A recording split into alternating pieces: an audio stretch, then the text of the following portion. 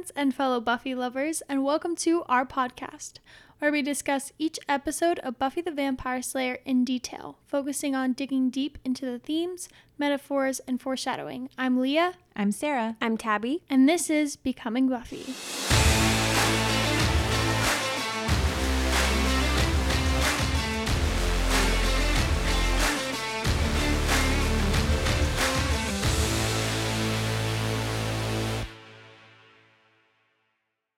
Hey everyone, welcome back to Becoming Buffy. Today we're talking about What's My Line Part 1, which is really exciting because we're finally getting into the meat of this season. And I mean, I feel like The Dark Age, Halloween, it's the other one, Lie to Me, those episodes have been phenomenal and really good and done a really good job of setting up the rest of this season. But I feel like here is where we really start to get the ball rolling with the supervillains like Spike and Drusilla are starting to hatch their plan.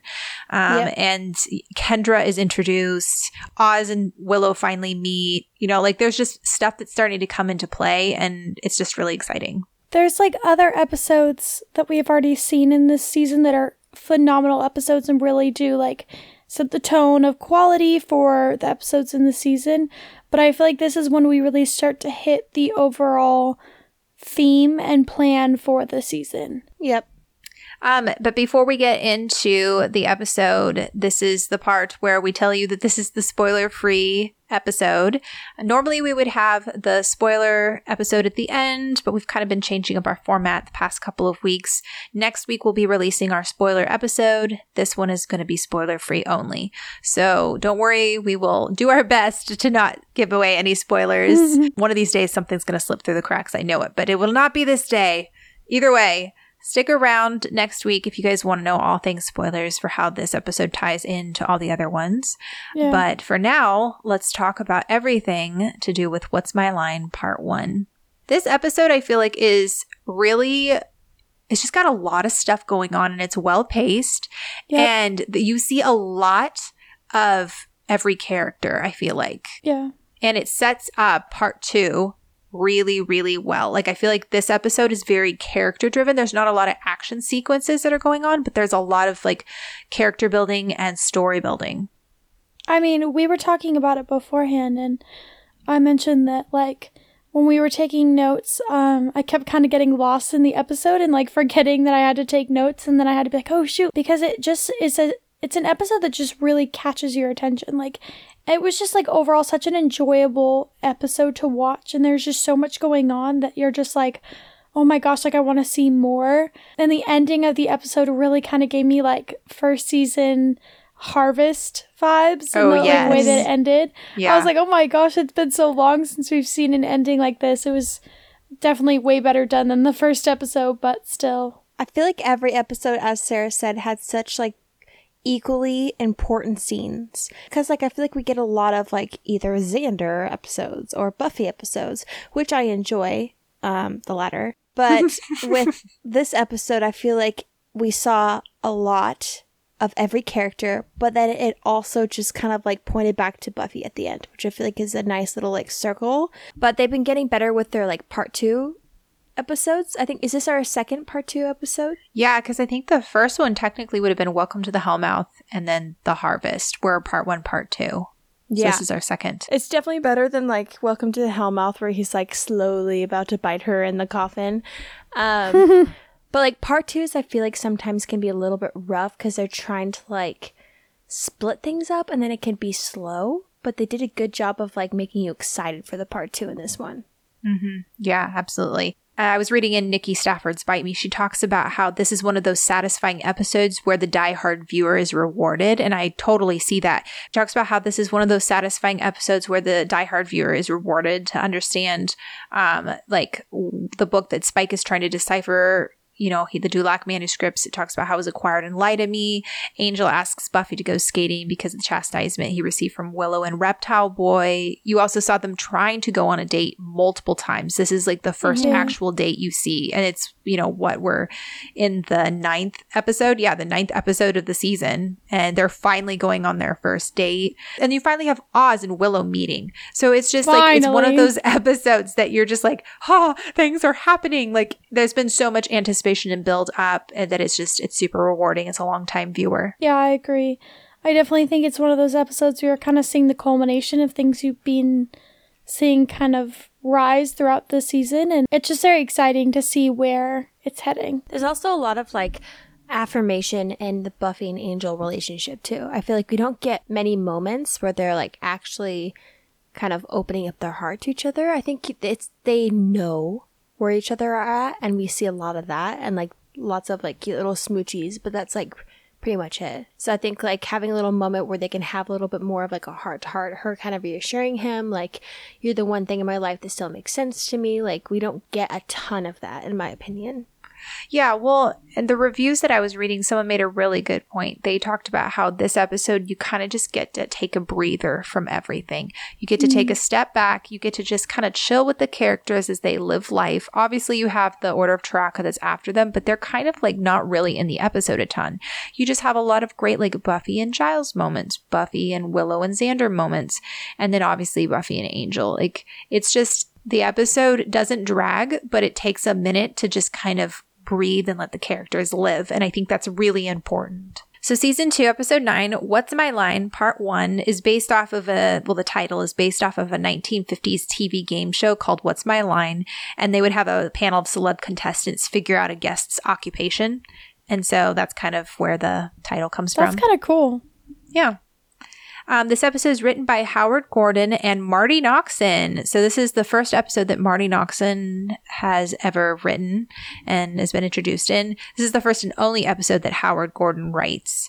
But as we will see later, Marty Noxon becomes a pretty big part of the show, becomes a co-producer and eventually a showrunner. And I think she's our first female writer too. I think you're right. Yep.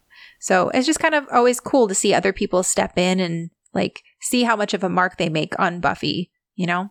Marty Noxon, when she was interviewed, I think we talked about this before, but in case we hadn't, when she was interviewed by Joss, he asked her, what can you bring to the Buffyverse? And she said, pain.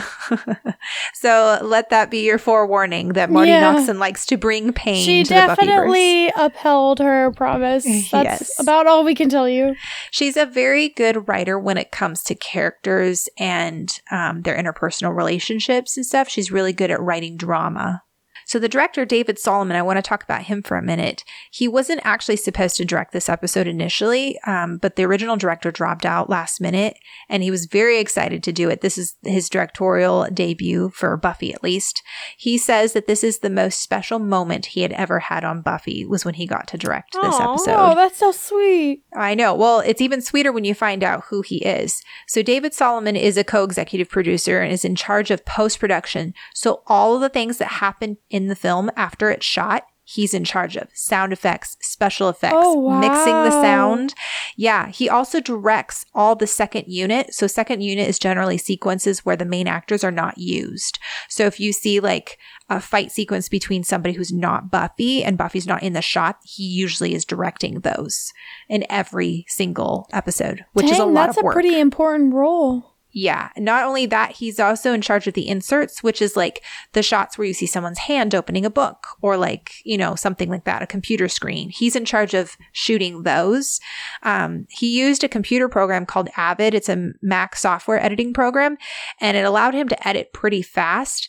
And because of this, Joss Whedon was able to oversee and look at his edits before they were having to air them so they could go back and do reshoots and stuff. And because of this, Joss was able to be heavily involved and make changes. Dang, sounds like they really helped each other. Yeah, exactly. And I think this is really important because, like we've talked about before, obviously with everything going on with Joss, we really want to highlight the people that do all this work behind the scenes apart from Joss. And as we can see going forward, there are so many people heavily involved with this show that poured their heart and soul into it. So David Solomon has a degree in biology from UCLA. He started out as an editor for TV shows and movies. He did Hill Street Blues, the pilot for Miami Vice, and then directed Matlock, Loose Cannons, and a few other TV shows.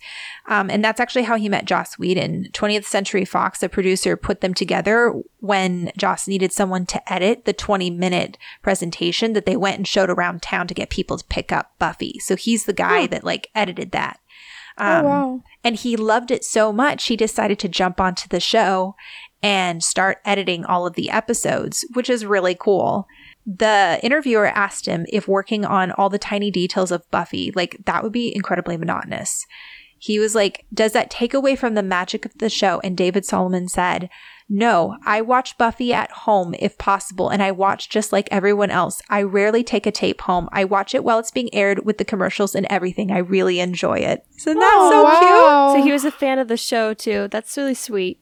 Yeah, for someone who has to sit there and figure out sound effects and music and all that stuff, like I would be so sick of that episode. But no, once it's submitted, he goes home and watches it when it airs. Like, isn't that really cool? I just love hearing about like people who worked on some of like my favorite shows or movies, like hearing that they are themselves fans of the work that they helped create. Yeah, absolutely. And the more I read about the people that worked on Buffy, the more I see just how passionate they were about it and how excited they were about the story they were telling. And it shows. That's why Buffy's so great, because the people who did lighting really cared about telling a story. The people who did the sets, the sounds, like it wasn't just a job to them. It was a passion project, which is really special and unique. Okay, so that's enough of that. Let us start off with the opening sequence, the school cafeteria. So Marty Noxon had a director's, what is it called? Commentary? Yeah, director's commentary of this. And so there's a lot of behind the scenes stuff that she filled in gaps with. And one of those is that they were actually still filming in a warehouse at this point. So all these sets that we see in the school are in a warehouse. Isn't that crazy? Oh, shoot. You literally can't even tell. No. She said that the warehouses are right next to the writers' offices, which you normally don't have that. And because of this, that means that the writers can walk down onto set at any point and they get to like sit and watch their words being spoken by the actors and it coming to life, which is really cool. That'd be so cool. Yeah, like how rewarding is that, right? So we open up in the school cafeteria, I think is what it's called. It's like the common area. I don't even know at this point. I think it would just be the hallway because they're not like... It's like a lounge. I don't think it's the cafeteria because they don't have like any benches or any... I think it would just be the... Actually, I don't really know what it would be. Yeah, well, because I've seen this mural on the wall in what I thought was the cafeteria, but I don't know. Either way, it's like a common area. Common area. Okay. Common area.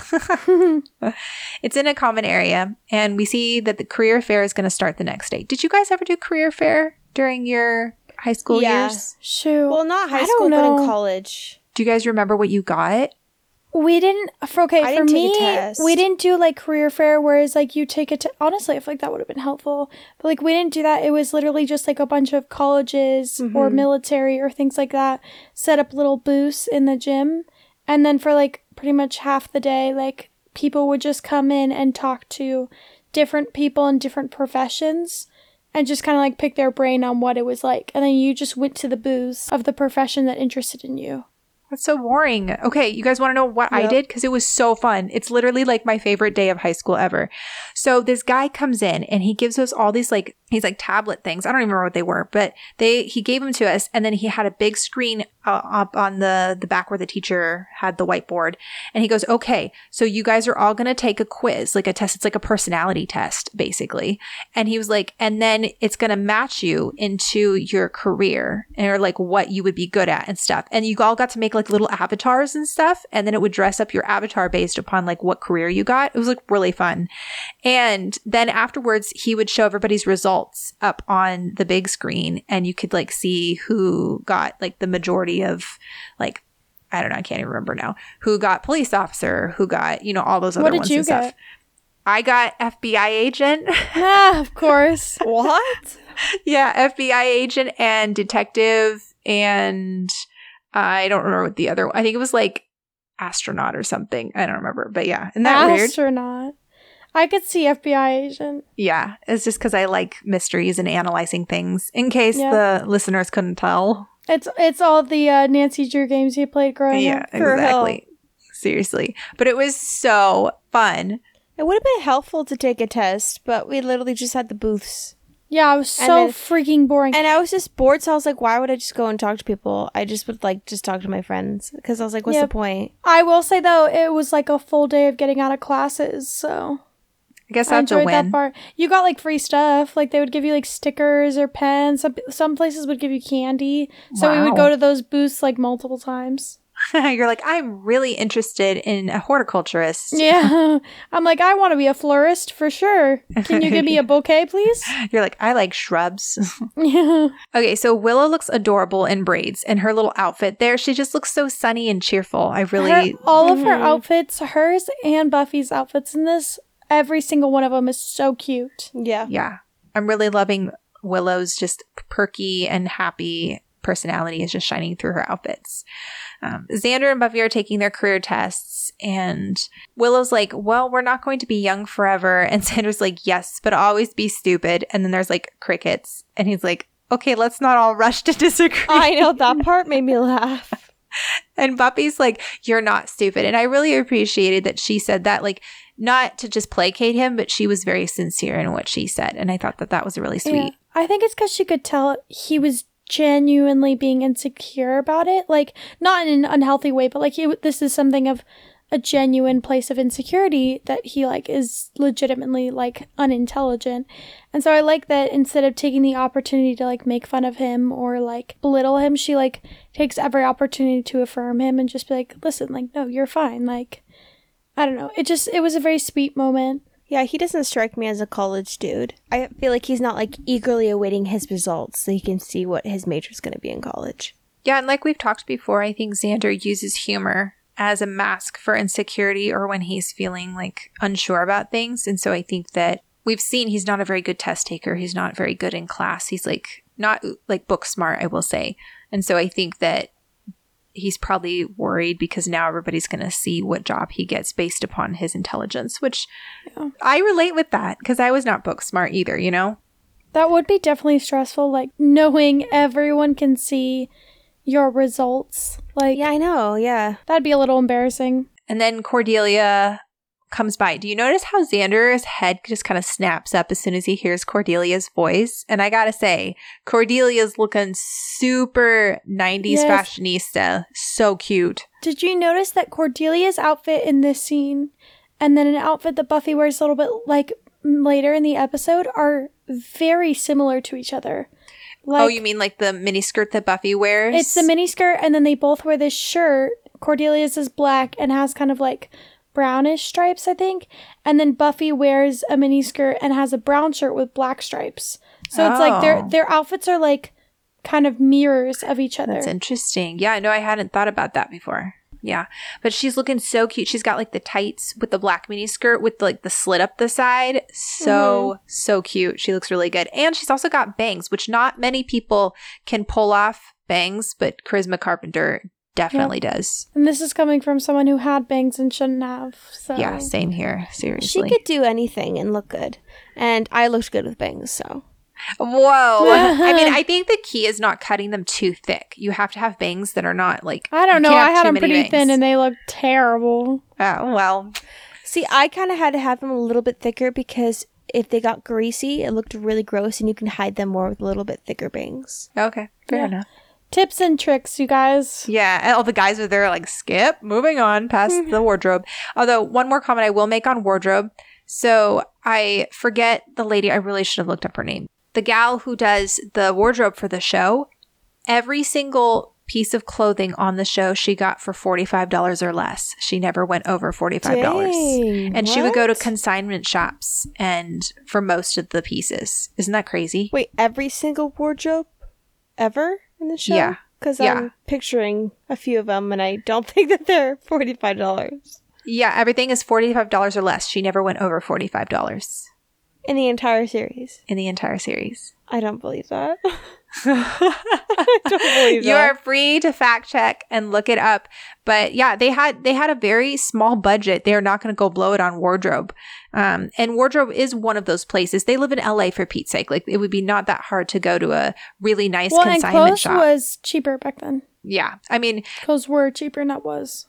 Yeah, they had to spend so much money on CGI effects that they need to conserve when it came to the clothing. But Buffy's only taking the test because Snyder is making her, and Willow asks if she's not at all curious to know what job she would have had. And I mean, Willow is not at all being insensitive here, but I totally understand the way that Buffy is feeling in this moment.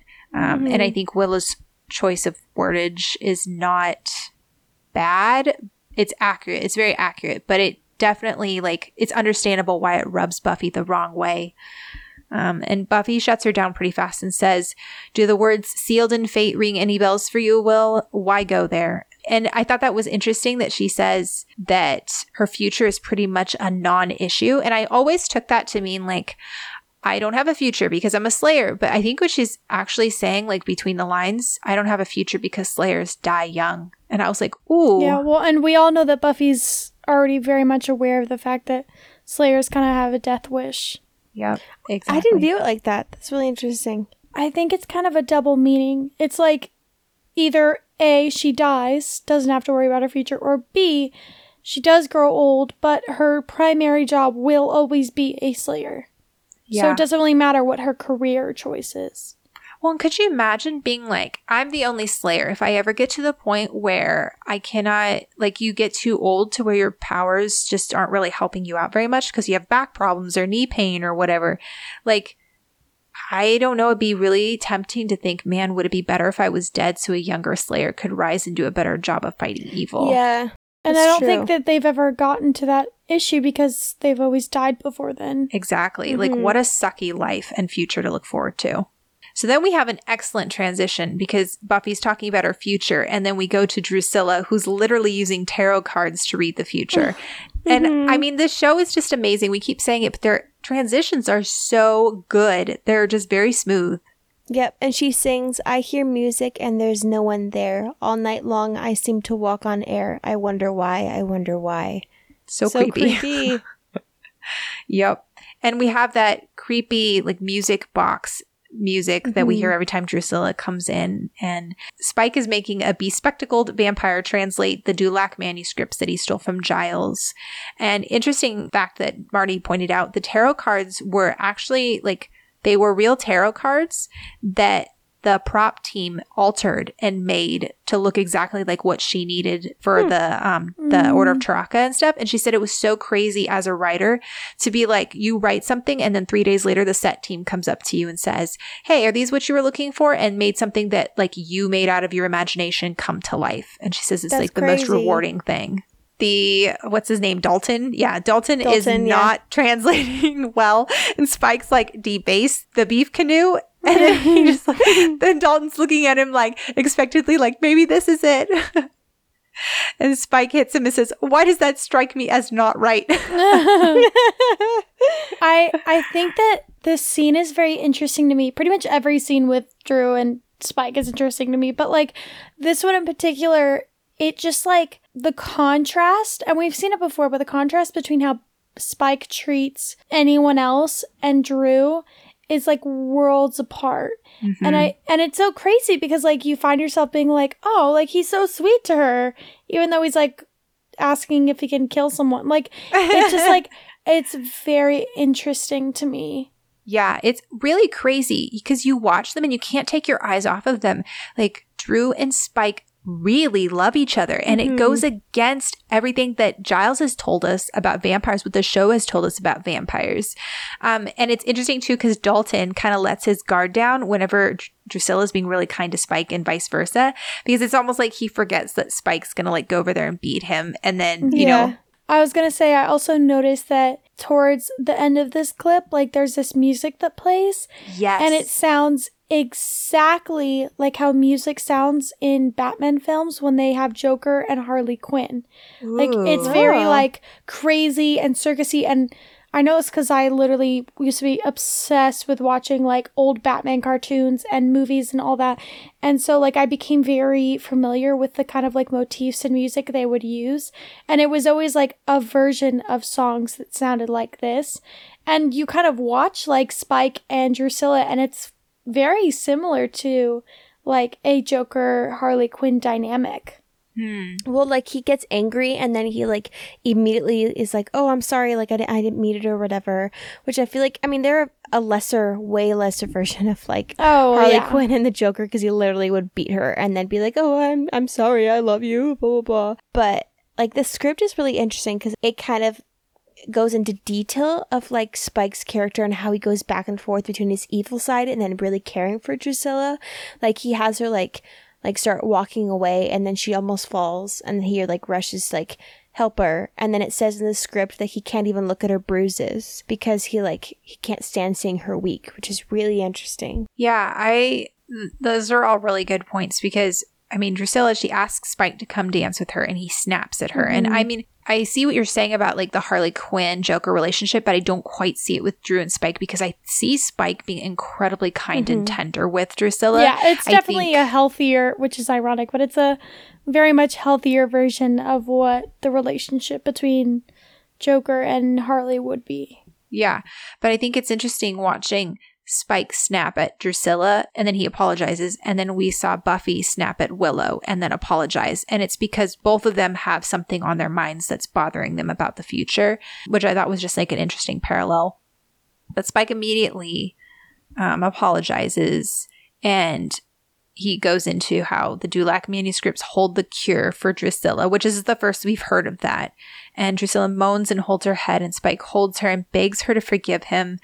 And it's reinforcing that his motivation for everything that he's doing with the Slayer is not necessarily because he's like, ooh, I want to defeat the Slayer for my ego, even though I think that's the act that he puts on. It's because he truly cares about Drusilla and wants her to be better. And so that's like the human side of him coming out. Like if we can even say human side, but I think that there are actual human emotions coming out of Spike. I wish we knew what happened to her to make her kind of weak. There was a mob in Prague that beat her almost to death. And so, yeah, other than that, we don't really understand they don't really explain what it is that's I wonder if it's like her. a curse or something like that, because that's the only thing that would really make sense. Yeah, or if a vampire can get like so weakened to the point where they could possibly like die or spontaneously dust. I don't know. It's just very vague. But it's just, this moment is just precious because as he's holding her, you see him kind of break down. Like he's like about to cry. And then he's like, Slayer just keeps messing things up. He's like, I just want you better. And he talks about how they're running out of time. And Drusilla like soothes him and reassures him. And he like, the kiss that he gives her is very tender and passionate. And it's almost like he draws strength from her because as soon as she kisses him, he like gets back up and goes right back to Dalton. And I think that like, again, they almost are the healthiest relationship in the show for being so evil because they really like are very kind. And I don't want to say good for each other because they both spur each other on to do bad things, but like, I don't know. It's definitely a very like conflicting relationship because you're like, wait, they're really nice, but they're like also killing people. Yeah, exactly. For an evil couple, they definitely are healthy. There you go. You could say they encourage each other to do the best they can in killing people. So there you go. No, but like, it's just really interesting. And this moment is so important because you're watching them and you're almost like rooting for them. And then you're like, oh, right, Buffy. Yep. And you almost feel sorry for them too. You're like, oh man, I want Drusilla to get better. Like, yeah. You're like, man, Buffy, why are you stopping them? Yeah, exactly. So he goes back to Dalton, who doesn't think it's a language. And then he's like, then make it a language. Isn't that what a transcriber does? And then Drusilla tells him that reading her cards tells her that the book is in code and she needs a key, and then shows him a picture of a crypt. And then, like he said earlier, Leah, when the music swells as he picks her up and spins her around, the music is actually a much stronger variation of Drew's theme, implying that they have indeed found the cure, kind of like saying, hey, Drusilla's going to become stronger and stuff. So then we see the cemetery and Buffy's patrolling. Okay, so this cemetery, we've talked about before how it's man-made, but Marty Noxon kind of gave a little bit more detail. So this is technically a parking lot that they made into a graveyard. And it's actually set on patches of grass between the actor trailers and the parking area.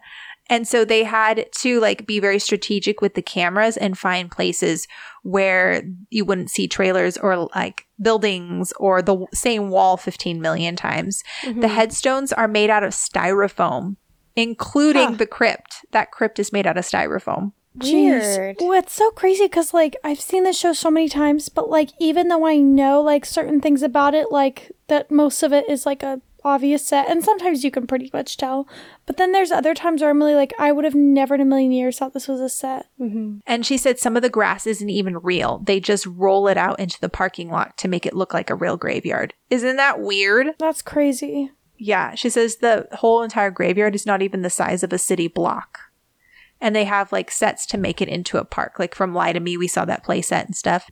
So Buffy's patrolling, hears hammering in the crypt, sees Dalton, and I love that she like closes the door and walks right back out, and you see her face like, what is he doing? And then she just sits there with her arms crossed and waits for him to come out.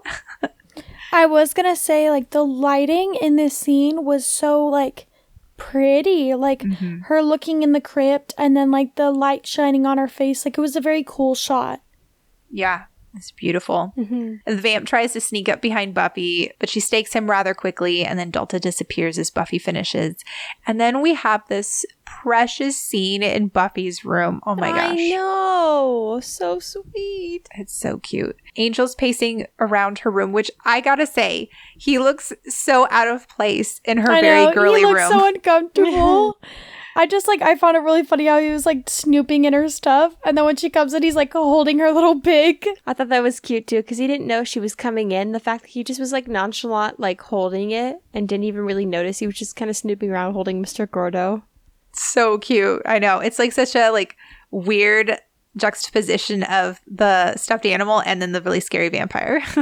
I also thought it was interesting how we get kind of like almost back-to-back scenes of Spike and Drew and Buffy and Angel like together. And I think it's like wanting to show kind of like how both of them are motivated in a way by love. And like, it's just like really sweet to see the interaction between Angel and Buffy and just how like he immediately notices that she's off. And, like, she opens up and is, like, talking to him. And, like, it's just such a sweet scene. Yeah, it's really precious. Marty Noxon says that she wrote in the gag of Buffy scaring Angel because Angel's always creeping up and scaring Buffy. But she forgot that Joyce was out of town when she had written that in the script. And so they were on set, and then she realized that it made no sense for Buffy to be creeping in the window with Joyce out of town. So they had to write in where Angel's like, I thought your mom was out of town. And then he's like, why are you still climbing through the window? It makes sense, though. Yeah, no, it does. Well, because she's like, oh, it's habit. And I would totally believe that. They did a good job of making you buy it. Like, it makes sense for sure. But it's just funny how Marty was like, I loved that joke so much I didn't want to write it out. So they had to like sit on set and figure out a way to make it work. But Mr. Gordo is named after a 1994 movie about a pig named Gordy who was trying to save his family from becoming pork. I don't know why thought that was funny, but it is. Anyway. So Angel says that he has a bad feeling, and I think that's really interesting. He said that in Lie to Me, and he was correct. Yeah. Which I think shows that his connection to Buffy is really strong. But I think more than that, it also shows a connection to Drusilla, because we know that Angel has sired Drusilla, and like they've talked about how like Angel's blood is what is going to save Drusilla. And so I wonder if there's even a bond between Drusilla and Angel to the point where like he can kind of sense things. I don't know. I wouldn't be surprised. Yeah. So Buffy snaps at Angel and he's kind of hurt and he turns to leave. He doesn't even try to argue back. He just walks away. And to Buffy's credit, she immediately apologizes and says that she's been cranky all day, which I thought was really big of her. And then he asks her what's bothering her. And I was like, this is a really healthy way to deal with that. I really appreciate the maturity here. He doesn't like hold it against her or anything. He just is more concerned that she's okay. Yeah. I think that she just wants to separate her boyfriend from her, like, death-centered life. And so when he's always the bearer of bad news, she's just like, man, like, why can't I just, like, have, like, a normal relationship? Why can't my boyfriend just come over just to hang out rather than being like, you're in mortal danger? And I think especially, like, the concept of her future and just kind of being bummed out about that, I think it's kind of like the icing on the cake when your boyfriend just comes to tell you, like, oh, you're in more danger. And she's just like, man, like, I don't know, one of those things that just reminds her she doesn't have a normal life. Yeah, absolutely. That's a good point, Tabby. So Angel knows it's career week, and she's like, how do you know that? And he's like, I learned. I love that line. I thought that was the sweetest thing. It's like, he just like is checking in on her. Yeah, I like that he's invested in her life, you know? It's really unselfish, and it's really sweet. And then Buffy says, it's a whole week of what's my line, only I don't get to play. And oh, so sad. And then she sits on the bed and says, sometimes I just want. And then he sits down next to her and says, want what? And then she looks at the mirror across from her, which this is just a beautiful shot. It's crazy. You can't see Angel's reflection, and it's just full of metaphor. You can already tell what she's feeling when you look when she looks at the mirror. It's like we already know what she's going to say. Yeah, and I mean, we know from the opening sequence where it says, she alone will bear the Slayer powers or whatever. I can't remember the actual words, but it's like one girl in all the world. And I think that Angel is a physical representation of what Buffy wants but can't have. He represents a normal life, and him missing in the mirror seems to hint that both he and a normal life are not in her future. And it also just to show Buffy's aloneness. It's interesting that the writers and directors use mirrors in Buffy's rooms a lot to kind of show the duality of her life. Do you guys remember in School Hard when Buffy looks into the mirror after her mom's like, you'll understand one day when you have a job. Mm-hmm. And then Buffy looks in the mirror and says, I have a job. I think it's interesting how they use that a lot to kind of show like the duality of Buffy's life, Slayer and girl. Buffy says, I want a normal life like I had before. And I think we forget that Buffy actually had a normal life at one point. Well, we don't see that. Yeah. Yeah, we've never seen it. The whole interaction between them two was so sweet because like his immediate feeling is like, oh shoot, like it's my fault. Like I'm not able to give her the normal life she wants. And then she's like quick to affirm him and she says like, you're the only thing in my crazy life, right? Freaky she's world. Like, you're the only thing in my freaky world that makes sense. And it's just like very sweet. Like, ugh. Yeah, and I love that she says, I just get messed sometimes. I wish we could be regular kids. Like, she's lumping him in that, too, because she recognizes that just as much as she's hurting and as much as she wants a normal life, he equally wants one as well. Which is, again, I love the parallels that they have with Buffy and Angel and how they complement each other. And that when you see Angel struggling with something, Buffy's usually struggling with the same thing, just in a different way. And Angel says, I'll never be a regular kid. I'll never be a real boy. I know, that's what I thought about too. And Buffy says, okay then, a regular kid and her cradle-robbing creature of the night boyfriend. Yeah. And then Angel laughs, which I think this is like the first time I've seen him genuinely laugh. And it was really sweet. I think she was like trying to like kind of make it a lighter moment after like you could tell he was being a little bit insecure in the conversation because I don't think she wasn't doing a very good job of explaining in a way that didn't make it seem like she was blaming him for what was going on, especially in the script. Like there's a lot of like little like comments about like, oh, Angel reacts, can't hide his hurt, and like Buffy like notices that he feels insecure, so she tries to affirm him. So I think this part right here, she's trying to have like little comic relief, and I like the fact that he like caught on and then just like laughed. And I also just think like she is able to like help him let his guard down a little bit when he's around her. Yeah, absolutely. So then Angel picks up a picture of Buffy skating as a little girl, which I am fairly certain this is an actual picture of Sarah Michelle Gellar as a kid. I was about to ask, wasn't she a figure skater? Mm-hmm. Yeah, she was. There's no actual record of how far she went into figure skating, but Marty Noxon said as far as she knows, like Sarah got far enough that there was costumes involved. So, and she does all her own skating in this episode, and clearly she's good enough. Yeah. So Buffy was obsessed with Dorothy Hamill. Her parents were fighting and skating was her escape. And an Angel asks when she put on her skates last and says there's a rink closed on Tuesdays. And Buffy's like, tomorrow's Tuesday. And he says, I know, with a very self-satisfied smirk. And it's just so precious. I also just thought it was sweet that like Angel like is recognizing that like Buffy needs time away and she needs time to like decompress and stuff. And so I think it's sweet that he's like, let's go do something to like take your mind off it. It's very much like boyfriend material. Like that's just what they do is like very sweet and like reassuring and stuff. And again, we don't get their dating life or like any sort of normalcy in their relationship ever on screen. Like they had that one time in Halloween where they're gonna have coffee, but then like since then we haven't seen anything. We see them like in like normal passing and in graveyards and things like that, but we don't see them actually like look like a couple. So having a scene like this in this episode where like they're on like the skating rink, I know we're not there yet, but it's like so sweet because I'm like, oh my gosh, like we never get this with them two, and it makes me so happy when we do.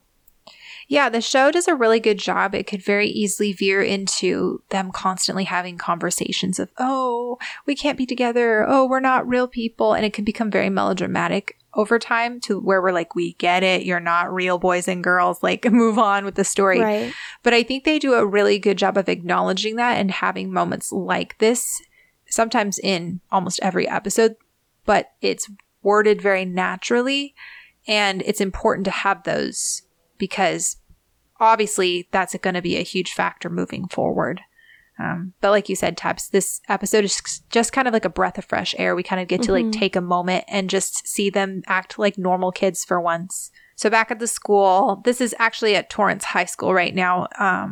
Cordy and Xander are looking up their results, and Cordy got personal shopper or motivational speaker. I was very surprised about the motivational speaker. I was like, what? There's no way. I actually think that's extremely accurate. How? Because Cordelia is a big personality and she's very influential to people.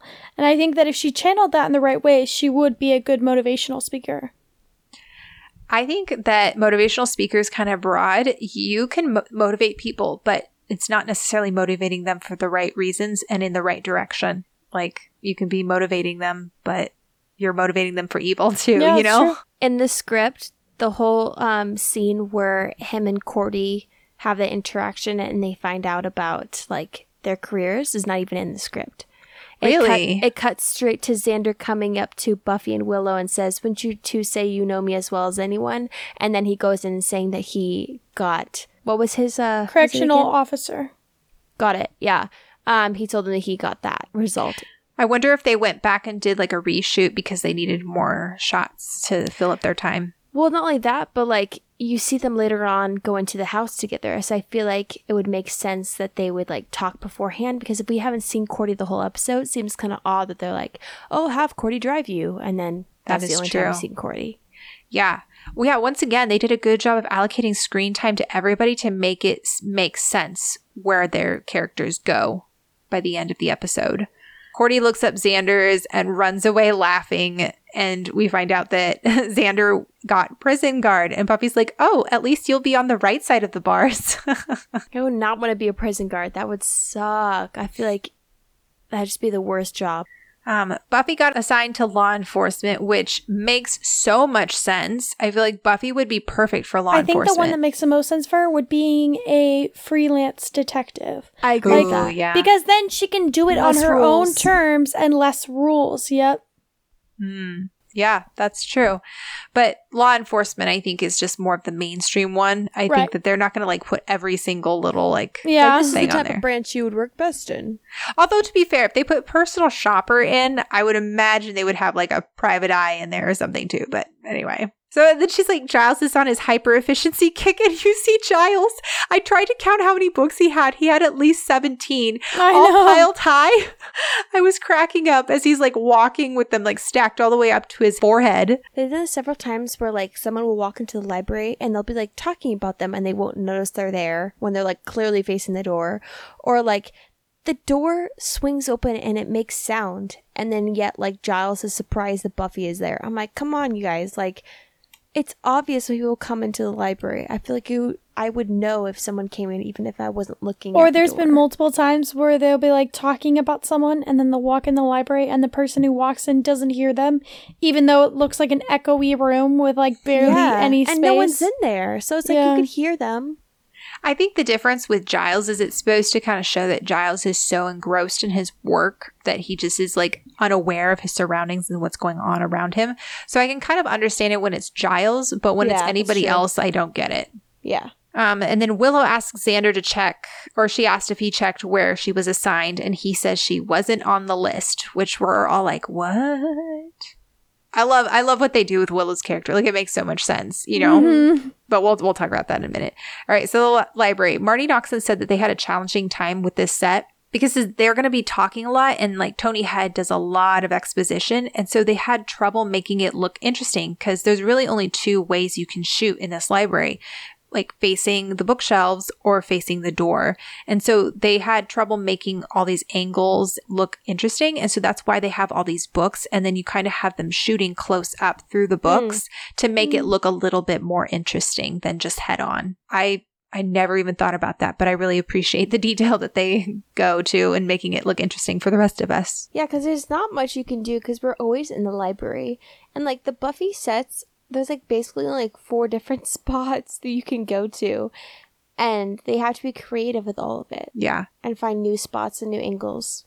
Yeah, which speaking of sets, I feel like this episode is really interesting because we see Angel's apartment, which we haven't seen since season 1. We go to Willie's place. We have the cargo hold. We Very have different, yeah. Yeah, we have multiple different sets that we've never seen before, and it really makes the whole episode feel very full. So Giles says he's been indexing the Watcher diaries over the last couple of centuries and says you'd be amazed at how numbingly pompous and long-winded some of these Watchers were. And Buffy's like, color me stunned. Yeah, she's like, wow, I'm so surprised. And Giles like doesn't pick up on it at all. He's like completely oblivious. And Buffy tells Giles about the 2 vamps stealing from the crypt, and Giles berates Buffy for not finding out what. And Buffy tells him that if he doesn't like the way she does her job, to find somebody else. Oh, that's right. There can only be one. As long as I'm alive, there is no one else. And it's just like super clever way of kind of like reinforcing lore from the show that's going to be important moving forward. I think it's really interesting that they did that. And then we see Drusilla's bedroom. See, this is another set that's like one we haven't really seen a whole lot. Yeah. We saw this in school hard because they didn't want to go upstairs and socialize with the other vamps, which I was that's so funny. They're like just sitting there being like, I guess I gotta go upstairs and talk to other people. It's like me at holidays. Yeah, they're like laying in bed, what we all do. Yeah.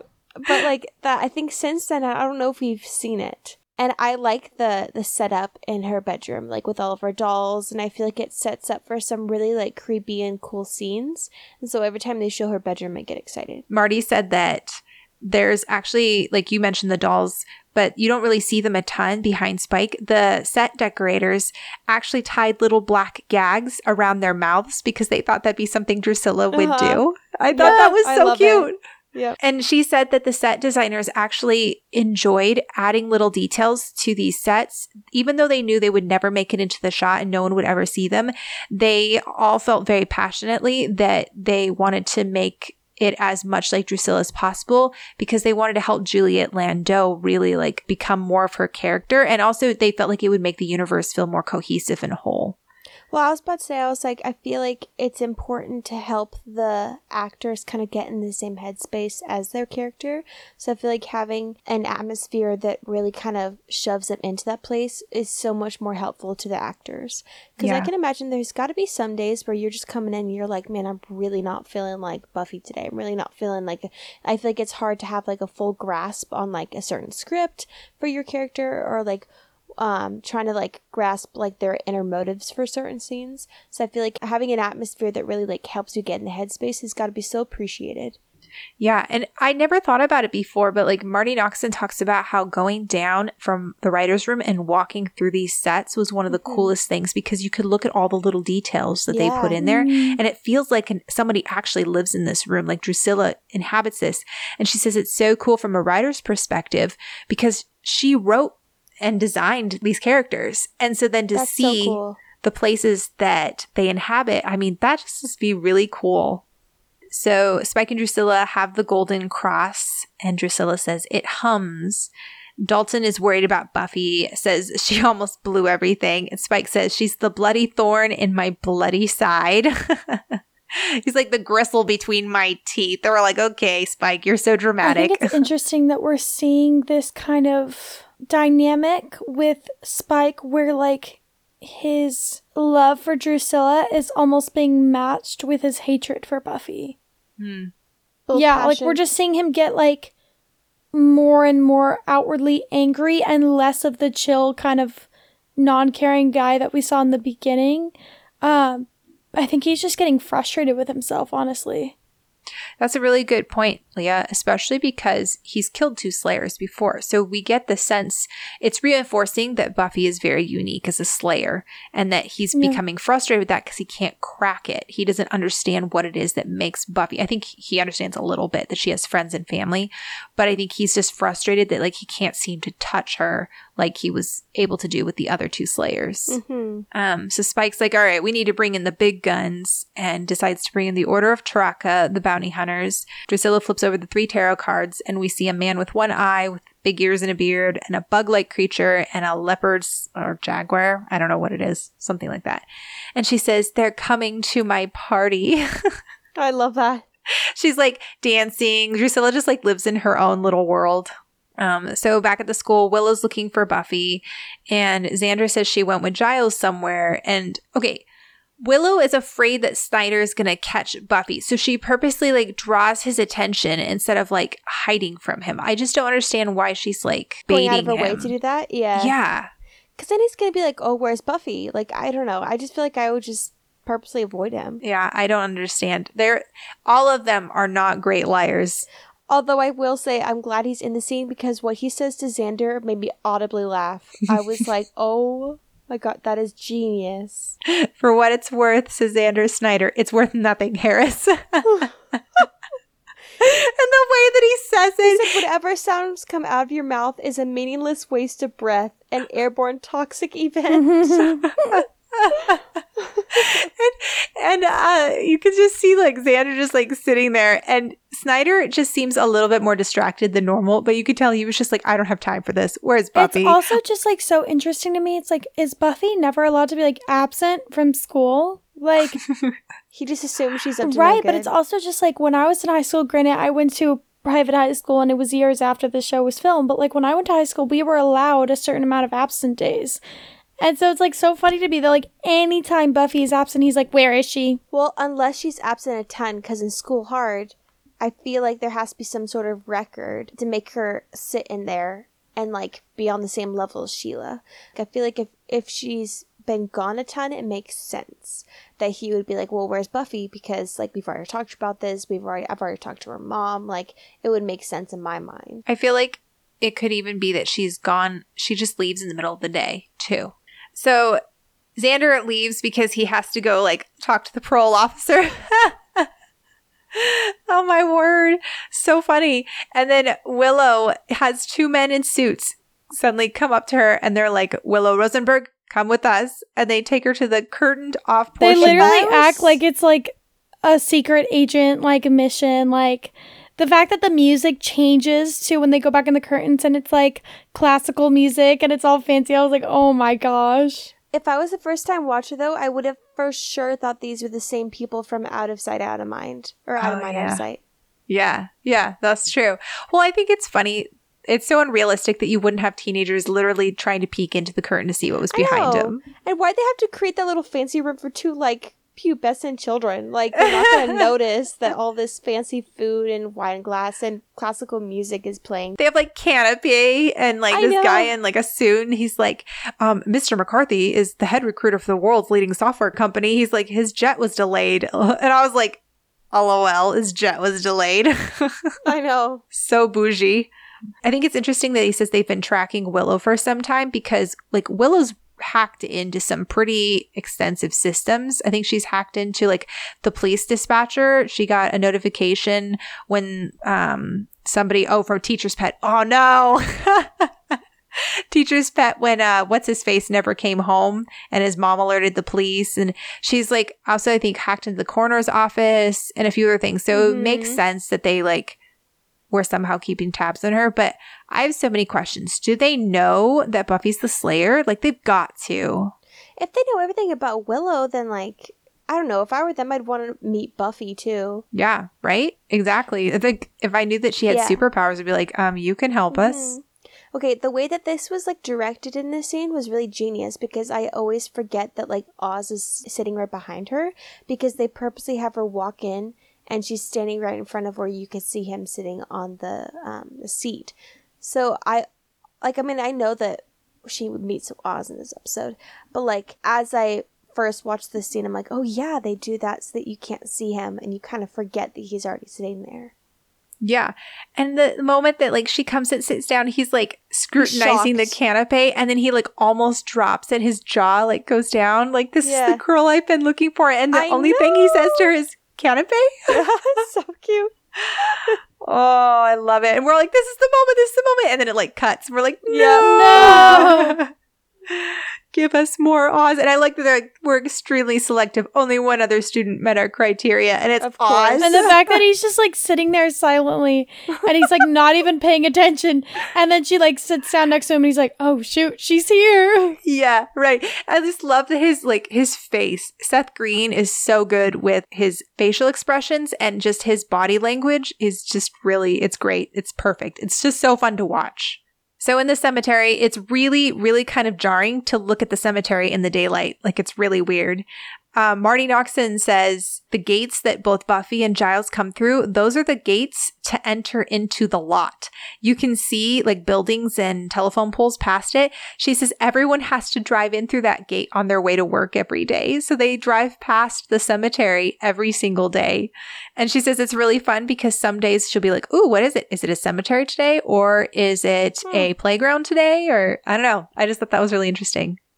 So Giles is running after Buffy. He begs her to slow down. Buffy's like, nope, Giles, we have work to do. Let's go. And Giles tells her she's behaving remarkably immature. And Buffy's like, it's because I am immature. I'm a teen. I have yet to mature. And I thought that was a really clever line. And I think that Giles needs that reminder sometimes. I think it's good that he holds it to like a high standard.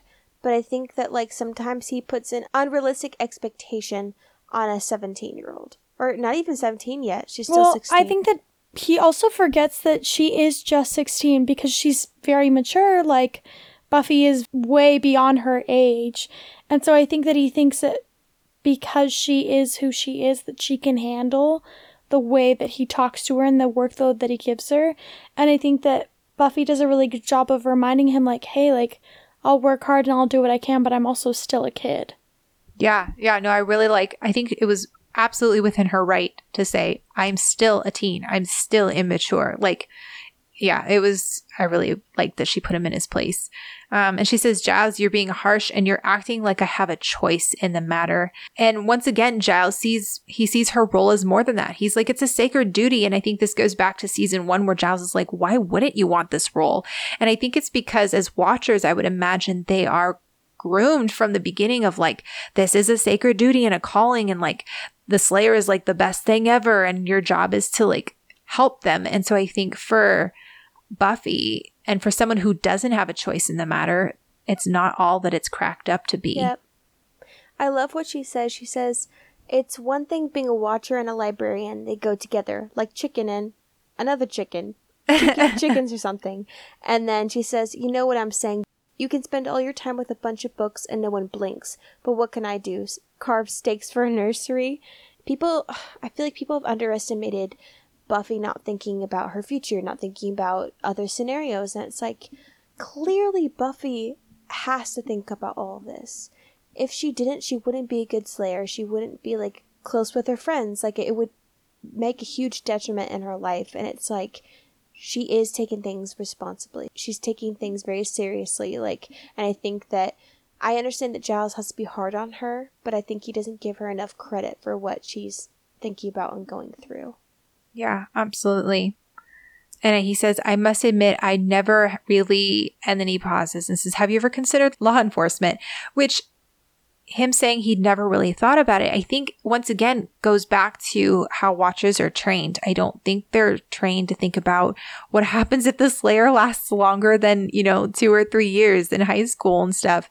Yeah. So I think that little moments like this are really interesting because they're also showing that Giles is kind of learning right along with Buffy and that this is all new territory for him as well. Especially too because their relationship is more father-daughter like than watcher-slayer and dynamic. Also, they passed by a pond, and Marty Noxon said the pond is fake as well. It lifts and rolls Oh my out. gosh. Yeah. I need to go back and watch Yeah, that. What in the everything is world? fake. It's just crazy. And then Buffy gestures to the crypt, and it's the same set as the one we saw initially in Welcome to the Hellmouth inside, where they come down into the crypt. That's what I was going to say. I was like, it looked really familiar. Yeah. But I didn't know if maybe it was like used in a future episode. So I was like, oh, I don't know. So inside the crypt, Giles says it's a reliquary used to house items of religious significance, usually a body part from a saint. Ew. Ew. Yeah. And then Giles starts to put two and two together, realizes that it's Dulac's tomb, and then makes the connection to the book that was stolen a few weeks ago. He says the book contains rituals and spells, and the scene ends with Giles telling Buffy that something's coming and it's not good, which, I mean, when is something ever not coming? I feel like we've had so many apocalypses so far. Yeah, I've only right. been one apocalypse, but like I feel like it's like every week where he's like, oh, you really need to hone in this, and like you need to be taking this seriously, and blah blah blah. But like I feel like the fact that he's like, it's not good. But even he says like when they're kind of having a little lighthearted moment, he's like, oh dear, and she's like, I hate when you say that. Yeah. And then we see the bus station again, which we haven't seen the bus station in a little while. And it's Yeah, from the Los last time Angeles. was Inca Mummy Girl. Yeah. Poor Ampada. Poor Rest in Abada. I peace. still feel bad for him every time. Poor dude. He's like, I'm going to America. And then just gets killed. And he like got killed in a bus station, no less. Like, The poor guy. And they were late picking him up too. Like, I know we talked about this on the actual episode, but the poor dude. what a The way to worst go. day. Yeah, seriously. He's like all dry and like dirty and tired. And Spent like 25 hours on the plane and then. oh my gosh. But this bus is from Los Angeles, which I thought was funny because Joyce was there. So I wonder if like the Order of Traca like went there first and we're looking for Joyce, or if they came here. I don't know. It's just weird that it was specifically from LA.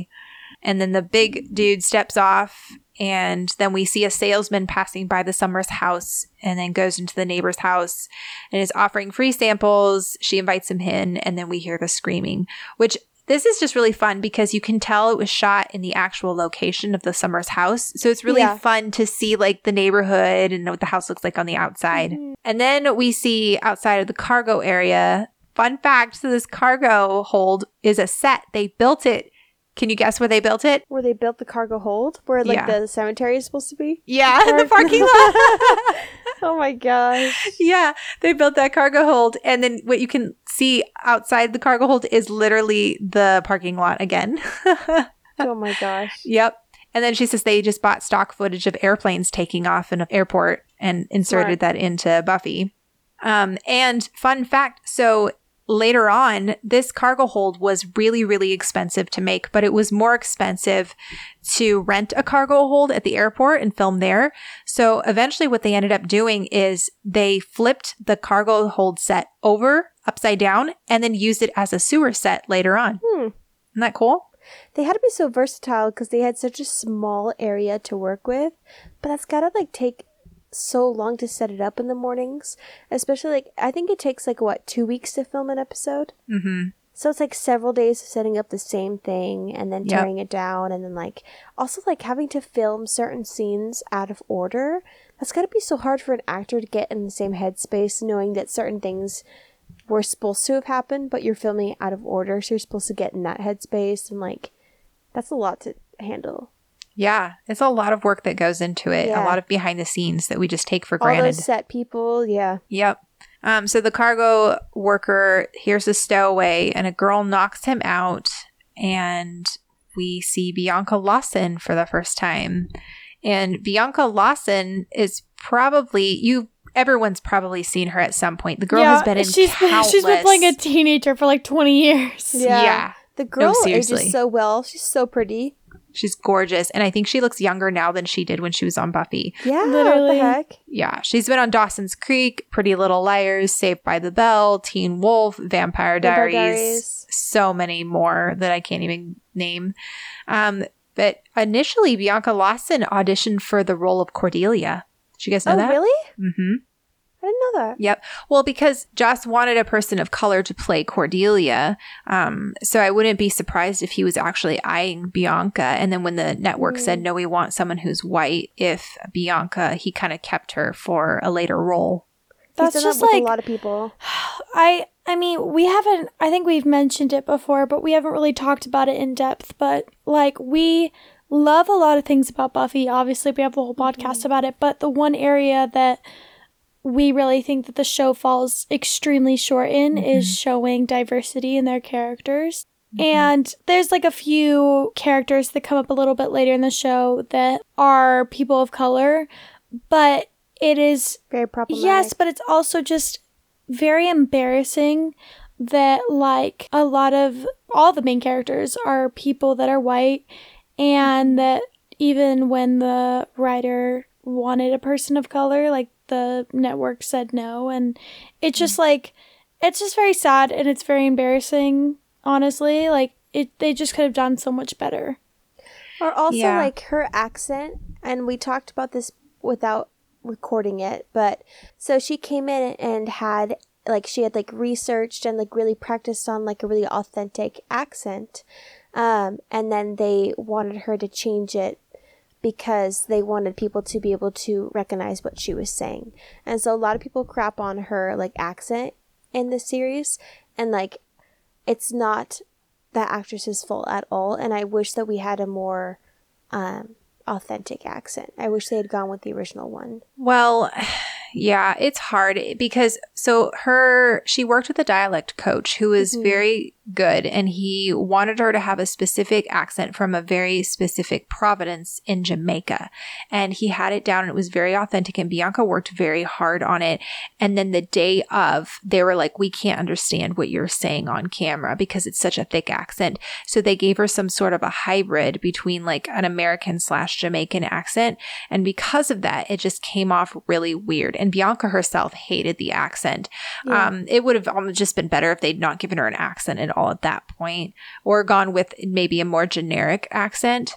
It's just really unfortunate that her dialect could have been a really cool way to like show her ethnicity and stuff. And instead it just kind of detracts from that, and it makes it almost seem like a laughing stock. And so it's just, it wasn't necessarily intentional, and I think it's just a bummer all around. But I think if they'd brought somebody in who was maybe a little bit more, maybe the dialect coach, I don't know, or even somebody higher up, like Joss himself, who was like, hey, I can tell you that this isn't going to work, because it seems like nobody worked with the dialect coach until the day of, and then they saw what it was. If there had been more people, then been like, hey, like, let's have an authentic accent. Like, let's have her from somewhere where we can like understand it clearly enough on television, and that she doesn't lose her ethnicity. And it's also just like sad, because it's like, let's be real, if they wanted to give Buffy an accent, or like one of the main cast an accent, and they felt like the accent wasn't where they wanted it to be, they would have worked on it and perfected it, or gotten rid of it altogether to make sure that it was where they wanted it to be. And so it feels like a slap in the face that they didn't give that same type of special treatment to Bianca that they did with all the other cast. It just didn't seem like, clearly for how much like a priority, and for how much detail we've been talking about with the set, with all this other stuff, this feels like a huge oversight. And like the people who like are looking for representation, and then they see something like this, it's gotta be like, I don't know, like embarrassing. Yeah, totally. And Bianca is gorgeous, and the character that she portrays is strong and powerful, but that's overshadowed by her sounding really weird. So, yeah, it's really unfortunate. I choose to kind of just like, when I listen to her, block it out and just like say, in the universe of the show, I'm just going to say that it is actually accurate to wherever she was from, because it is a supernatural show, and not let that take away from my viewing of her role as Kendra, you know? But we wanted to mention that because I do think that that is like a huge problem in the show. So back in the library, Giles says that Duloc was a theologian and a mathematician and made a Duloc cross. It was used to understand hidden meanings and text. Essentially, it was a decoder ring. Every single one was destroyed except for this one. ironically. Giles says they have to stay late to research what was in the book, and Willow's like really excited. She's like, research party. And Giles is like looking not at all excited. He's like rubbing his forehead.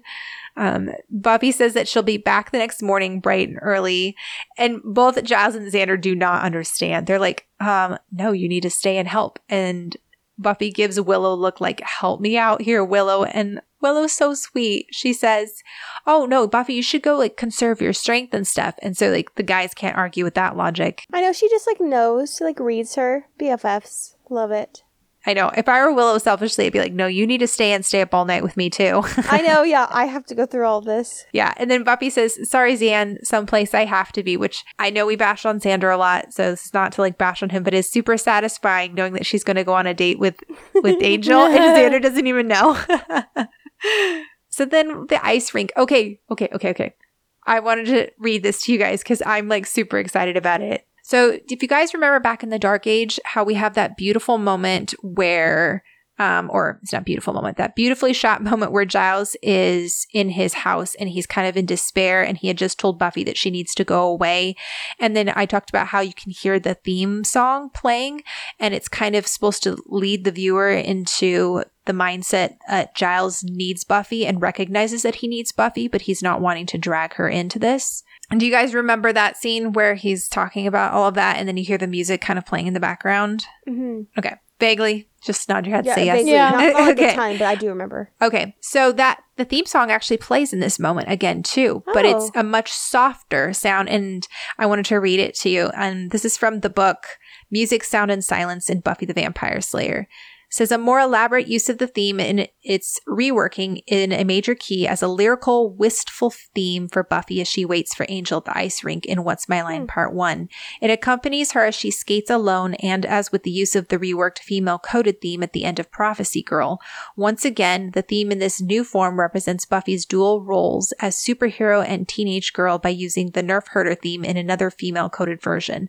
The conflict between her two identities is never more clearly pointed than in this moment, as both she and her music attempt to distance themselves from the heroic identity, and yet the fact that she can never separate herself from this identity is underlined by this still being clearly recognizable as the same theme, albeit seen from a different musical angle.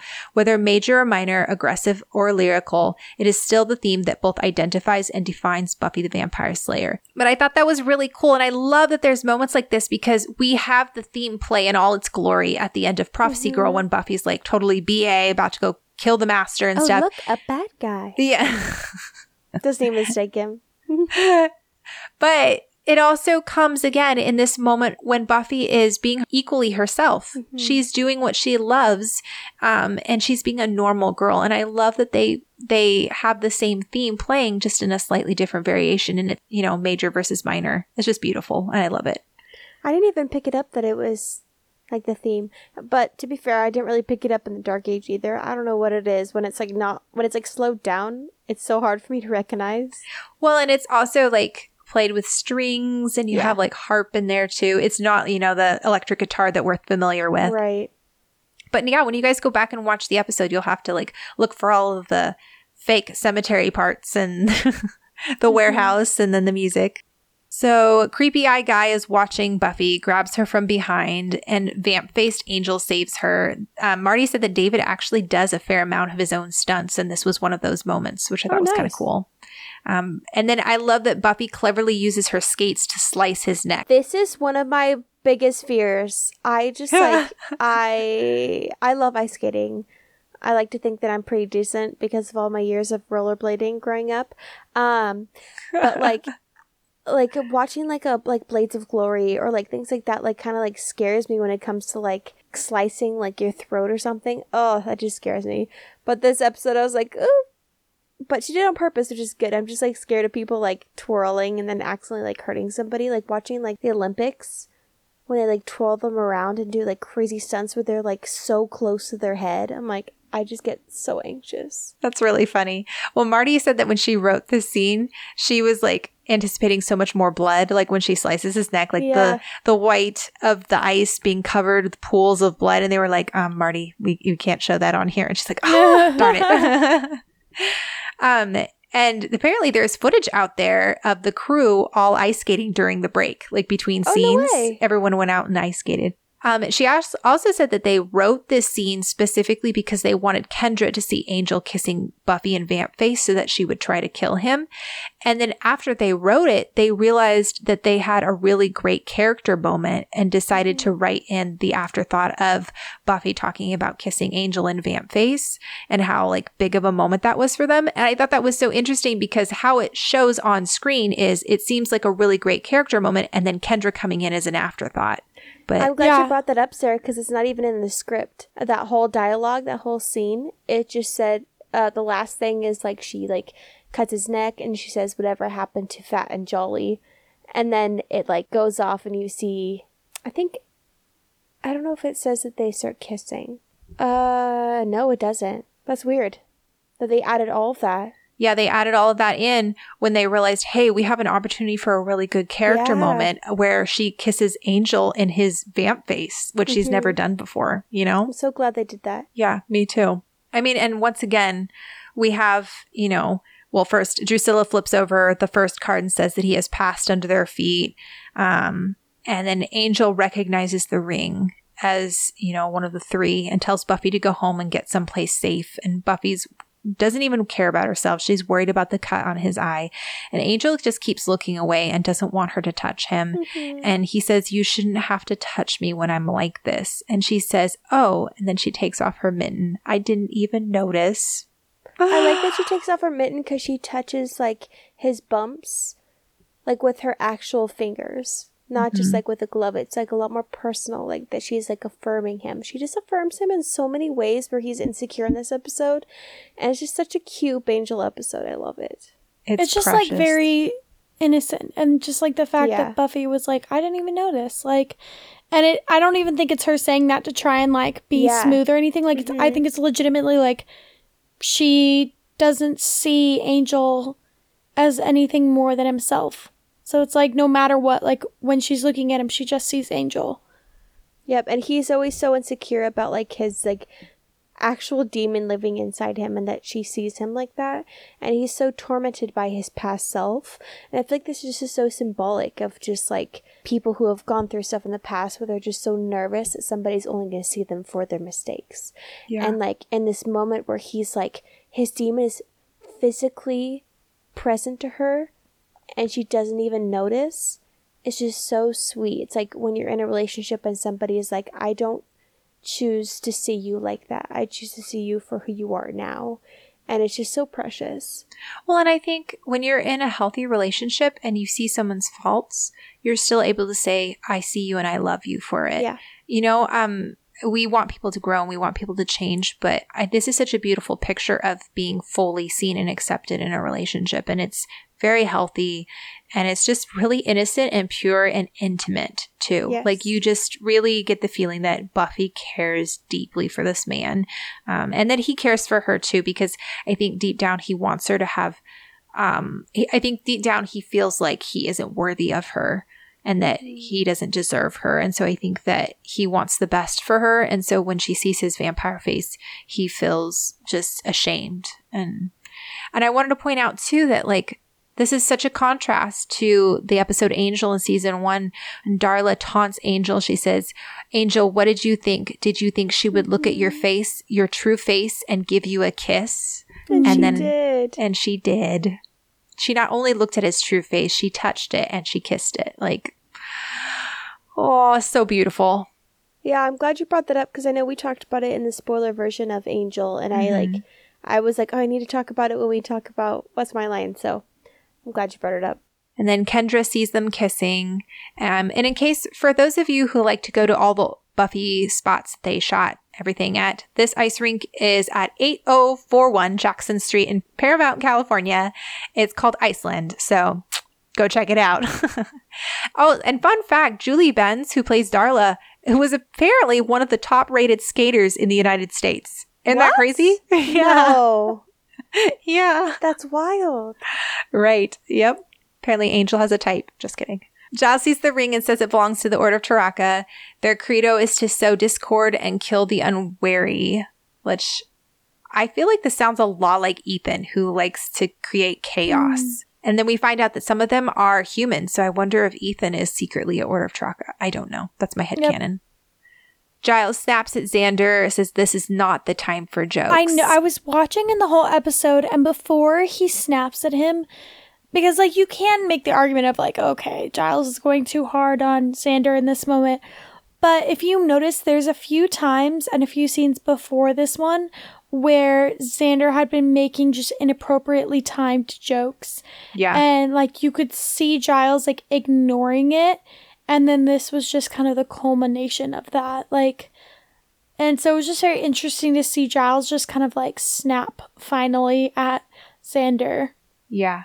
And it also kind of shows that Giles is taking this extremely seriously. And it's kind of, and Buffy mentions this, but both Angel and Giles are both like, no, Buffy, you need to go run and go hide. And neither of them are normally like that at all. And then Buffy's like, okay, you both have now told me you want me to hide. What is so bad about these people? And Giles says, unlike vampires, they have no earthly desires but to collect their bounty. They find a target and they eliminate it. You can kill as many of them as you like and it won't make a difference. Where there's one, there will be another and another. And I thought this was an interesting mirror of Slayers. Like, they just keep coming. Like, there's no way to stop them. But I guess unlike Slayers who have earthly desires, or I guess Slayers are not really supposed to have earthly desires. I don't know. It's just, it was an interesting, the way he worded it. He says, they won't stop coming until the job is done. Each one of them works alone with his own way. Some are human, some are not. You won't know who they are until they strike. And this is just incredibly eerie because as he's saying this, it's a voiceover and you're watching like the bug man watching Buffy's room and you see like the worms crawling over the dead neighbor's body. So creepy. Yeah. I know this like voiceover was genius with what happened. He's like, some of them will look human, but they're not. And then as he's saying that, he has like the bugs reforming his hand. Oh my goodness. Apparently, okay, these are stunt worms. So they're actual worms. And I believe it. They look real. Marty Noxon said she had to like go and like talk to the handler and make sure that they weren't going to like harm any of them. But they're literally called stunt worms. It's just crazy to me that they have to have like animals to do stunt work. Just how do you train a worm? I don't know. I know. And there's like hundreds of them. Yeah, too. how do you train like hundreds of worms? Like, all right, this one's Freddy. This one's Charlie. So in the school hallway, Buffy is jumpy and suspicious of everyone. Did you guys notice when Buffy's in the hallway and that guy like passes by and he like reaches into his vest and you're like, oh no, he's going to pull out a knife or a gun and it's like a comb and just like combs his hair. Yeah. Yep. The poor girl looked so nervous walking around. I think it was so cool how they had like the heartbeat kind of overlaying as she was like walking to kind of just like show that she's like narrowed in on that one thought. Yeah, and it's also crazy that she's so scared in her own school. Like, normally we don't see her. Like, and I think it's also a picture, too, to show how alone Buffy feels. She's surrounded by people everywhere, but she feels incredibly isolated and alone. And, like, she can't trust anyone. Yep. Okay, this scene. Yeah. I crack up so much. Like, okay, we know when you watch something so much that it doesn't become funny to you anymore. But there are some certain scenes, like in Halloween, where like Willow scares Giles and he throws the index cards. I die laughing every time. But this scene, Seth Green plays it so well where he's like so like concerned. But it's so nonchalant. He's just kind of like, try what? Like he doesn't get mad. Like this girl's pinning him against the wall with his throat. And he's like not even angry. He's just kind of curious. He's like, man, such a tightly wound girl. Yeah, she walks away and he's like, that is a tense person. I know. He just doesn't even care. It's even better knowing that Seth Green and Sarah Michelle Gellar have known each other since they were like 5 or 6. It's just funny watching that. So cute. Yeah, knowing that they're like BFFs in real life. It's so cute. It just shows like how good of a guy he is because like I would not handle him the same way. I'd be like, girl, get off of me. I'd like kick her. He doesn't even try to fight back. He just sits there. I know. He's so chill. He's like the very opposite of Buffy, who's like tightly wound and he's over there just like, well, that's a tense person. Moves on with his day. Just moves on. Yeah. Never thinks about it again. Yeah, right. Exactly. So then back on the street, Buffy's walking home. And I thought it was interesting. Did you guys notice she was icing her knee in the library earlier? Yeah. And she's kind of walking with a limp. Yeah. She sees her dark house and doesn't feel safe, which we were all like, phew, good job, Buffy. Way to follow your instincts. And back in the library, Willow says that she's never seen Buffy that freaked. And Xander says that she didn't go home. Her phone rang a few hundred times. And Giles is like, well, maybe she unplugged her phone. And Xander's like, it's a statistical impossibility for a 16-year-old girl to unplug her phone. Which is actually pretty fair. Right. Well, Giles looks at Willow like, do you believe this? And Willow like nods pretty emphatically. Yeah. She's like, yep, that's very true. They said they've never seen Buffy this freaked, though. But I kept thinking, like, wasn't Prophecy Girl pretty freaked? Like, what's the line that they're trying to decipher between those two? Yeah, I don't know. And I also thought, like, why did Buffy leave the library and go home by herself? Well, I I don't know. think that she's like, one, I don't think she's thinking rationally, but two, I think she also doesn't want to put anyone else in danger. Like, I think that she would have gone home, but she's scared for her life. She would have stayed in the library, but she's scared for her friend's life. So she goes to the one place where she knows, like, Angel can handle himself, but he can also protect her. Yeah. Marty Noxon talks about this moment. Well, first of all, she says the stairwell that Buffy goes down to get into Angel's house is a set. They built that. They built those stairs. They built like the entry into the basement and everything. So like all these new set pieces they're having to build just for this one episode. It's crazy. And then she said it was really interesting them building the set for Angel's apartment because like she's like a lot of the pictures are from like the 1800s. They wanted to kind of show Angel's history and how long he's lived and that he's collected artwork and things from his travels. Well, I was about to say, I was like, I actually really like the way that he like set up his apartment. It seems a lot more like nicely done that I think Angel would like try to make it look. But I feel like Well, I mean, when you've lived been for around years, forever, yeah. you're bound to pick up some things where you're like, oh, this will look nice and make it look at least decent. Because I feel like before Buffy, that's where he like lived like 99% of the time. Yeah, well, and it's also interesting because he like the way that it's decorated doesn't look like a 17-year-old guy. And so it's another indicator that he's lived for a very long time and he's kind of well-traveled.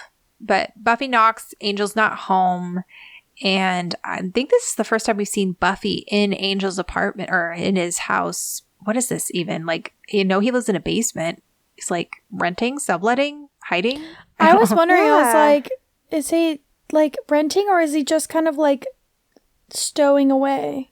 I have no clue. But yeah, wherever he's living, his little like tiny room. Well, and it's funny too because I was like, where's his kitchen? And I was like, oh, he doesn't need a kitchen. Oh, yeah. And then Marty says that they purposely wrote for Joyce to be out of town to show how isolated and vulnerable Buffy is, specifically for this moment. From what we can tell of this moment, I'm fairly certain that this is the first time Buffy's been to Angel's place simply by the way that she looks around at the stuff, like she's never seen it before. But I mean, she would have needed to know where he lived. And so I think that this is just the first extensive time that she's been there. Like, I'm sure she's probably been there before, like, to maybe, like, go see Angel for a second or something, because she would have had to have been there at some point. Not necessarily. He could have written down her address and then she would have just gone there, you know? Like that back in the 90s when he didn't have, you know, GPS or anything, it's quite possible that, you know, she knew roughly where he lived but had never actually been inside. But anyway, yeah.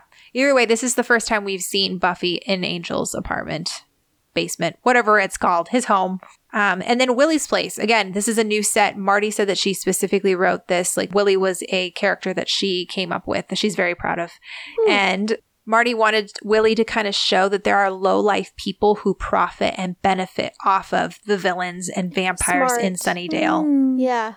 Because we've only ever seen people at Sunnydale who kind of ignore it. So I'm like, it'd be unrealistic for everyone to ignore it. There has to be some people who are benefiting off of it, or kind of who know and are scared, or like, I wish we had seen more of that. Like people who were like, who know and who are scared and who kind of like read up on it. But I'm glad that they like decided to have someone like Willie who like has like a bar for all of like the demon people and like kind of benefits off of it, which is like really genius in my opinion. I thought it was really interesting seeing Angel like this for the first time, where he's very like almost cold in a way.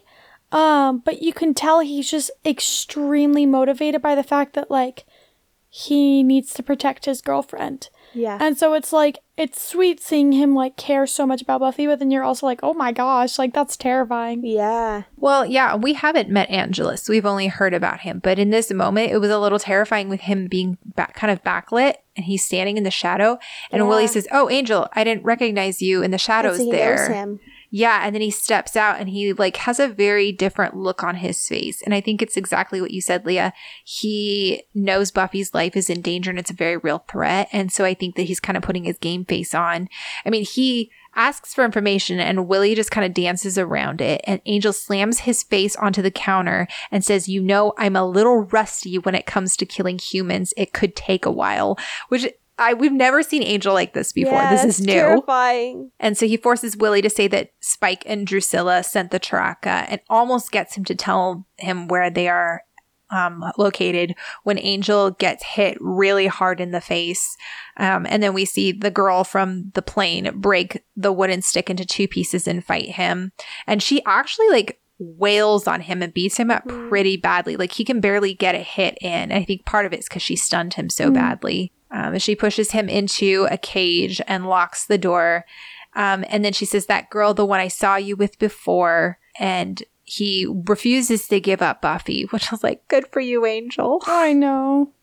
She tells him the sun will be coming up soon and that she has more than enough time to find Buffy, and locks the door, which Marty fully recognizes that lock probably would not actually hold Angel in real life, but suspension of disbelief.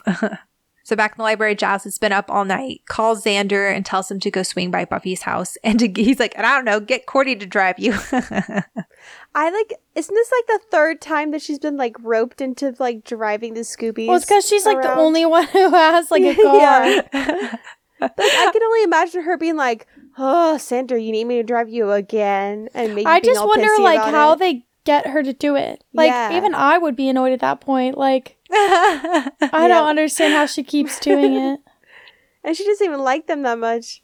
I think it's funny because her outfit totally looks like it's a Saturday morning and she got up and just like threw something on to go drive him to the Summers home. I feel like it was one of those like, okay, I'm going to do this one stop, going to take you back home, and then I'm going to go do some tennis with my daddy. Yeah, like, it looks like a tennis outfit. Yeah. I have Saturday plans. Yeah. Or she's like, I'll take you, Xander. We have to get a Starbucks before we get there. Or like that she was already doing something and then had to like quit her plans last minute.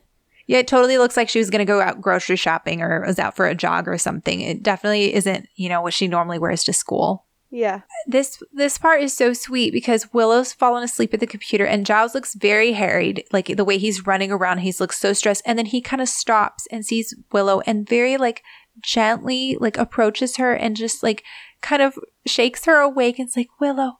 And like she wakes up, she's like, don't warn the tadpoles. And then she's like, Giles? What are you doing here? She thinks he's in her room. Yeah, I know. Yeah. I love how she goes, I have a frog fear. Yeah. Me too, girl. Me too. I hate frogs. Like, I could probably handle tarantula. I mean, I wouldn't like it. But, like, if I had to hold one, I'd be like, ew, I don't like this. But, like, I could do it. But, like, I can't stand frogs. I can't do it. Like, I literally could not hold it. Well, it's a little weird because I think it was in The Witch. I don't remember which one it was, but like we see Willow like pulling the eye out of the frog or something when they were doing that experiment. Oh, yeah. Yeah, so I don't know what was up with that. Maybe she's okay with them when they're dead. Ew. Ugh. Anyway, okay, let's not talk about that. So then Giles tells Willow that he has found a description of the Duloc manuscript and it's a ritual. He believes the purpose is to restore the weak and sick vampire Drusilla back to health. So they make the connection that, they're trying to get Drusilla better. So then at the warehouse, I didn't know this, but Marty Noxon said technically Drusilla and Spike are living in a meat packing factory, which I have not seen anything to show that, but yeah. So Dalton finishes the translation. Drusilla this is like the first time I noticed all those bruises on her arms and she looks incredibly weak. At this point, we see her not leaving her bed. And she says, it was right in front of us the whole time and they look down at the card on her lap. And you see it's an angel. And then I love the music. You hear like a chorus of angels or like a chorus of people singing like, oh, over Drusilla's like creepy music. It's really weird. At Buffy's house, Cordelia, what am I, mass transportation? Xander. I know. Well, that's what a lot of the guys say, but it's just locker room talk. Oh, Which I did a horrible Xander, thing to say, but it was really funny. I hate that joke. That's so, like... Yeah, it's an awful thing to say to someone. The thing that makes it funny to me is that Cordelia doesn't even bat an eye. She just like responds right back to him. Like their barbs just keep getting more and more painful and like biting, and yet neither one of them flinches each time. I think it's just because like Cordelia doesn't respect Xander, so she doesn't really care what he has to say. Yeah.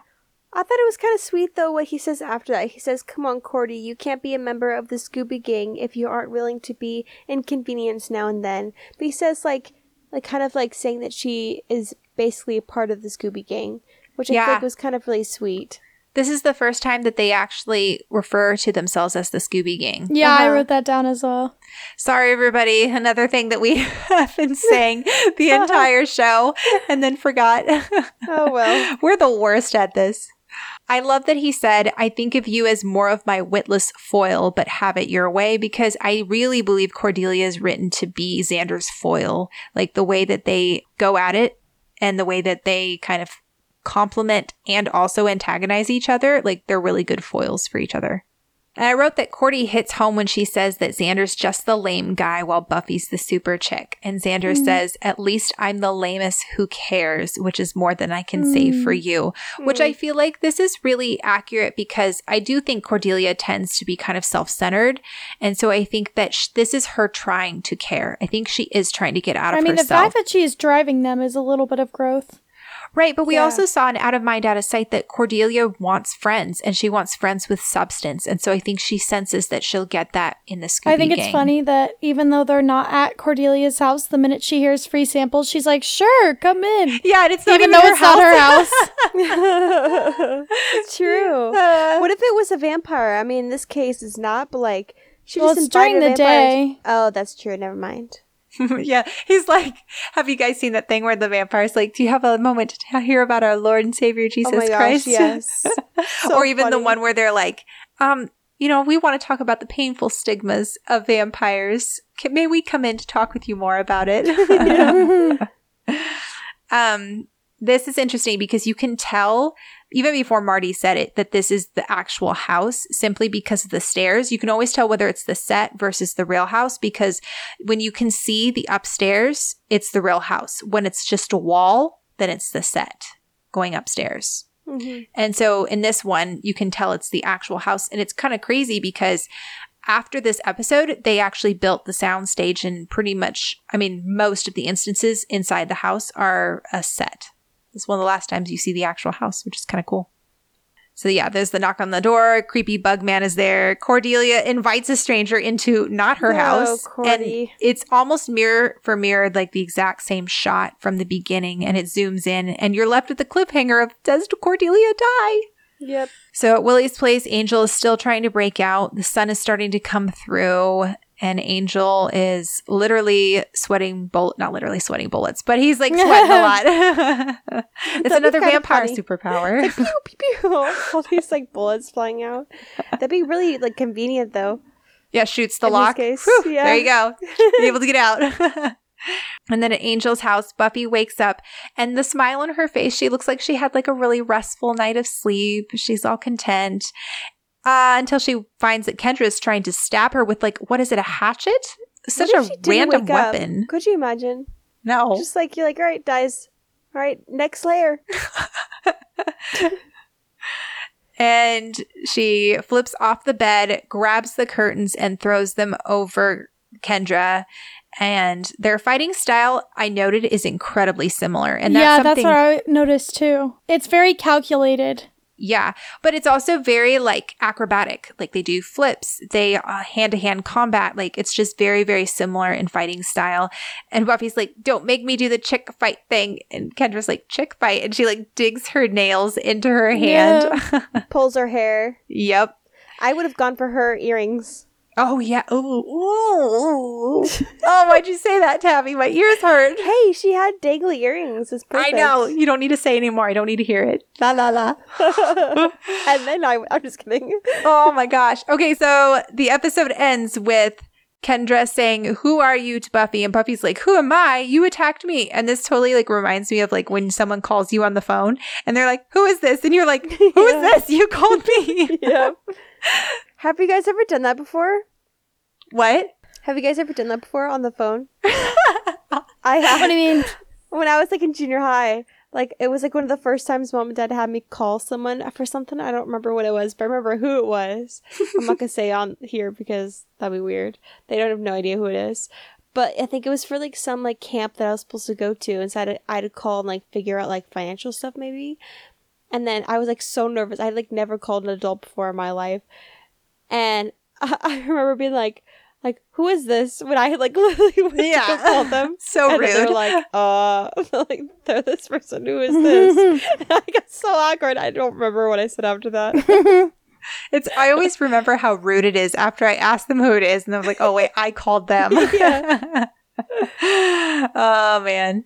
Anyway, so the episode ends with her saying, "I'm Kendra, the Vampire Slayer," and oh my gosh, what a way Plot to end an twist. episode! Yep. Like, Yeah. And we'll find out the next episode what that really looks like.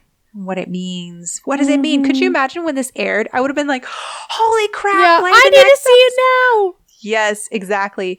When I showed my sister-in-law Abby the show for the first time, this was the moment that I was like, this has got to be the first like mind-blowing reveal, like cliffhanger. Because I feel like Angel is not as big of a reveal, him being a vampire. Yeah. But this moment is like, what the heck? Because it could potentially change the entirety of the show. I mean, we've been told there's only one Slayer. Right. And this entire episode is Buffy talking about how she has no hope for a future because she's the only Slayer. Like, what if there's more than one?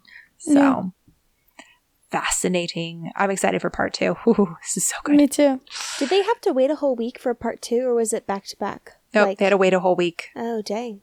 Yep. Thank goodness for streaming. I know. So I say as WandaVision, I'm over here like, waiting for the next That's true, episode. yeah. So anyway, guys, that is What's My Line Part 1, the spoiler-free section. We will be having the spoiler section next week, and you will definitely want to listen in because there's some pretty cool stuff to talk about. And yeah, you guys, let us know what you love about this episode, and also let us know maybe the first time you ever watched the series and what you thought when Kendra was revealed. You guys can find us on Instagram at Becoming Buffy Podcast, or you can email us at becomingbuffypodcast@gmail.com. There's so much good stuff.